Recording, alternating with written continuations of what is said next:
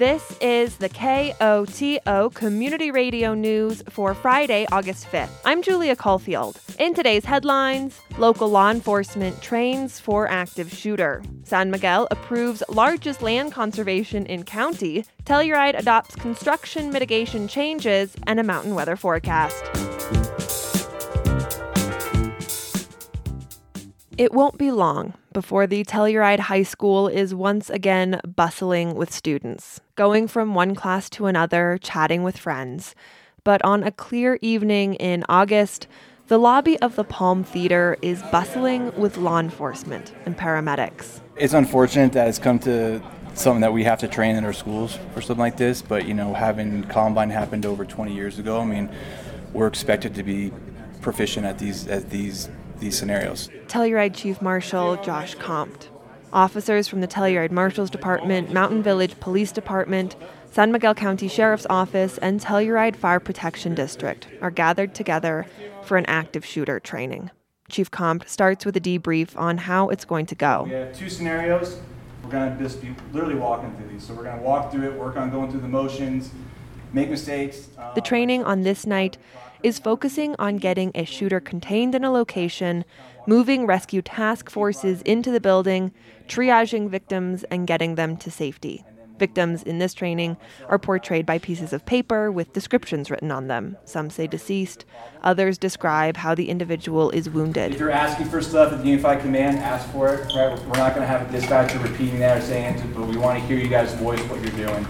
If you're asking for multiple helicopters, multiple units from other agencies, voice it as realistic as we can to get those agencies rolling. From the law enforcement side, same thing, just voice what you're doing. In the first scenario, a shooter is near the gym in the intermediate school. So it's Monday morning, we'll say 11 o'clock. Jimmy's our SRO, Jeremy's our deputy working patrol. We get response, Jeremy's here for a meeting, we get calls of the shots fired here in the intermediate school on the north side. Go. Shots fired. As they're passing, their main job is to go to the threat. So we have our role players, which is our pieces of paper down here, which should indicate to them with the open door as well that this is where our first mass casualty incident is. 222, multiple victims from 102. Watch stairs, watch stairs. Right. Those are out. Those are in play. Sorry, keep pushing. Outside, keep pushing. Suspect ran into the boys' room here, 116, 1116. They're locked in. 222. Suspect is contained. Start forming a rescue task force. The way it should work is they should start seeing these issues, start seeing that we have in this room a lot of people down.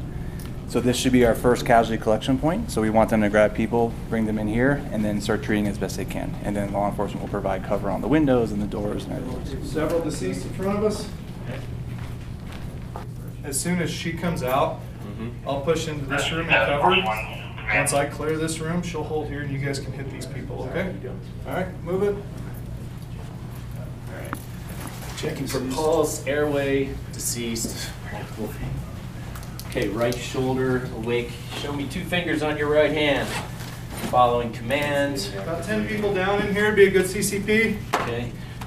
The scenario wraps in about 15 minutes. Law enforcement set up a security corridor. Paramedics carry victims to safety. It didn't go completely flawlessly. There's room for improvement. But Compt notes that's the point. Training to get better and to be prepared for the unexpected. It's all going to be game time decisions, right? And, you guys have heard me say it before. My favorite quote's by Mike Tyson. Everyone's got to play until you get punched in the face, right? So we're going to come in here with the best case scenario. This is what we're going to do. And it's going to change. It's always going to change. It's all to ensure, Chief Compt says, they're up to the task if the unfortunate time comes. Hey, from when we're ready, CCP, No pulse, airways open, not breathing. More than 9,000 acres in the West End are now protected through San Miguel County's Land Heritage Program. It's the largest land conservation easement in county history at 9,257 acres. That's Janet Kask, Director of Parks and Open Space for San Miguel County. The land covers 5 ranches owned by the Bray family. The ranches span between San Miguel and Montrose counties. Creating the easement was a collaborative effort between the Bray family, the Colorado Cattlemen's Agricultural Land Trust, and San Miguel County. And it's really a win-win for everyone because not only, with wildlife, et cetera, it really addresses the Bray family's legacy with this land and being able to keep their livestock operation within their family. The new conservation easement, Kask says, dictates how the land is able to be used. So the landowner keeps their land, but it's just minus the development rights.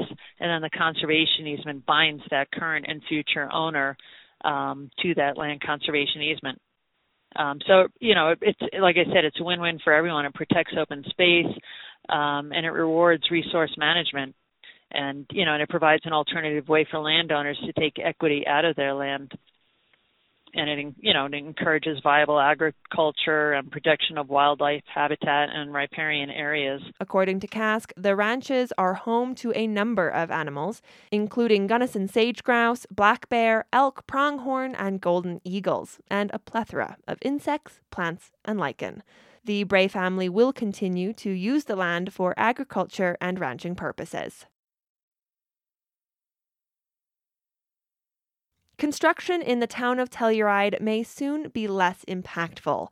This week, Town Council approved several amendments to the town's construction mitigation plan manual. The manual is a tool for construction mitigation, but it's also the resource for the building community to accomplish the mitigation. That's Planning and Building Director Ron Quarles summarizing the changes with Council, which has been discussing the amendments for several months. Among the changes is a requirement for signage on sites. I would provide some basic information, including a QR code that would take you to the approved construction and mitigation plan that's required with the building permit, hours of construction, and contact information. The rate structure for parking passes would also change, with fees increasing for higher numbers of passes, rather than the current flat rate per pass. The intent of this change is to discourage the maximum number of parking spaces. Passes would also be limited to during construction hours, essentially eliminating overnight parking. Crews will also have to submit a parking plan, which would restrict parking where there's limited road capacity or around where other crews are already parked. The intent, Quarles says, is to incentivize builders to work together. If a parking plan is submitted in an area where there is existing construction, there would be fewer options for the second person in the door, essentially. The changes also prohibit construction involving heavy or loud equipment on major holidays. Council unanimously approved the changes to Telluride's Construction Mitigation Plan Manual. Anything is possible when you dive into a good book, and this weekend the Lone Cone Library is wading into the oceans of possibilities that come with reading. To close out the summer, the library is hosting an Oceans of Possibilities End of Summer Reading Community Extravaganza with a marine biologist speaker for kids, games, activities, hot dogs, chips, drinks, and watermelon. The Oceans of Possibilities End of Summer Reading Community Extravaganza will take place on Saturday, August 6th from 11 a.m. to 1 p.m. at the Lone Cone Library in Norwood. August is forecasted to be wetter than normal for much of the Colorado River Basin. That's especially the case in Colorado, Utah, New Mexico, and Arizona. Arizona State climatologist Erin Ann Saffel says additional moisture will build on an already rainy summer in the Southwest. What we're expecting in August is to continue with an active type of monsoon. And we're kind of happy to see that. And so that hopefully will mitigate some of the drought. Summer rains will give a boost to plants, replenish groundwater, and help suppress wildfire, but won't refill the Colorado River's biggest reservoirs. This latest forecast from the National Oceanic and Atmospheric Administration also shows cooler temperatures for the southwestern U.S., even while the rest of the country will skew hotter. Colorado is ramping up its efforts to distribute the monkeypox vaccine after President Biden declared it a health emergency. That includes recruiting more healthcare providers to help. Colorado has gotten about 10,000 vaccine doses from the federal government and expects to get more soon, but the state says supplies will remain extremely limited, and only 5 testing locations were available this week. The state is reporting 79 cases of the virus as of Friday afternoon.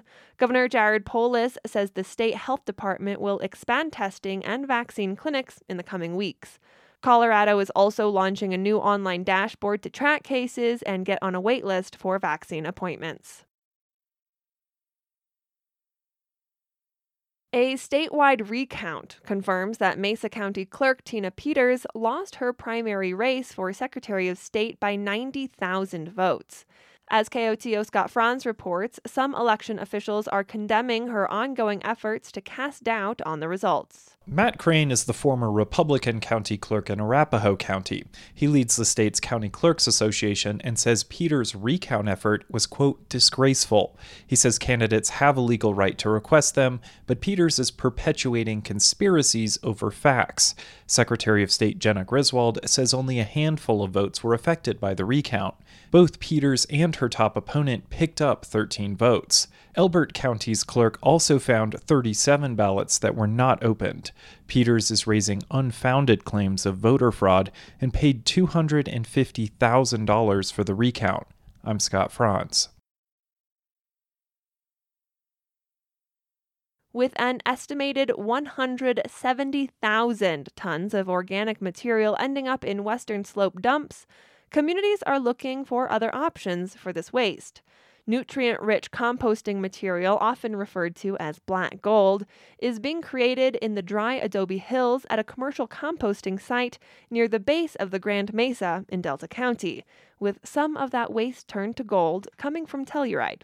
For KVNF and Rocky Mountain Community Radio, Lisa Young reports. Carbondale-based company CHT Resources, which stands for Collection, Hauling, and Transfer, continues to improve its commercial composting operations near Adobe Buttes landfill in Delta County. The 240-acre site operates under a certificate of designation from the Colorado Department of Health and Environment for roughly 80 acres. CHT also worked closely with Delta County prior to the adoption of its land use code. I asked CEO Erica Sparhawk what it was like working with the county on the current 14-acre project. Oh, they were fantastic. We're one of the only certificates of designation they have. It's not a process that they go through regularly like other approvals. And I was super impressed with the level of diligence and thoroughness that their staff provided. They were really great to communicate with. And then we had to go in front of the Planning and Zoning Commission, the county commissioners, and we got unanimous support from both of those entities. An early morning tour of the facility yielded a wealth of information about the process of turning septic waste, biosolids, food waste, and yard waste into rich compost. These piles need to cure for 90 days, and generally that just, as the temperatures come down, they're kind of going through their final stages of composting, and then, to be a more stable product. And then once it's finished, after that 90-day cure, then we test it, make sure it's safe for metals and for fecal coliform, because we are, using the biosolids in there.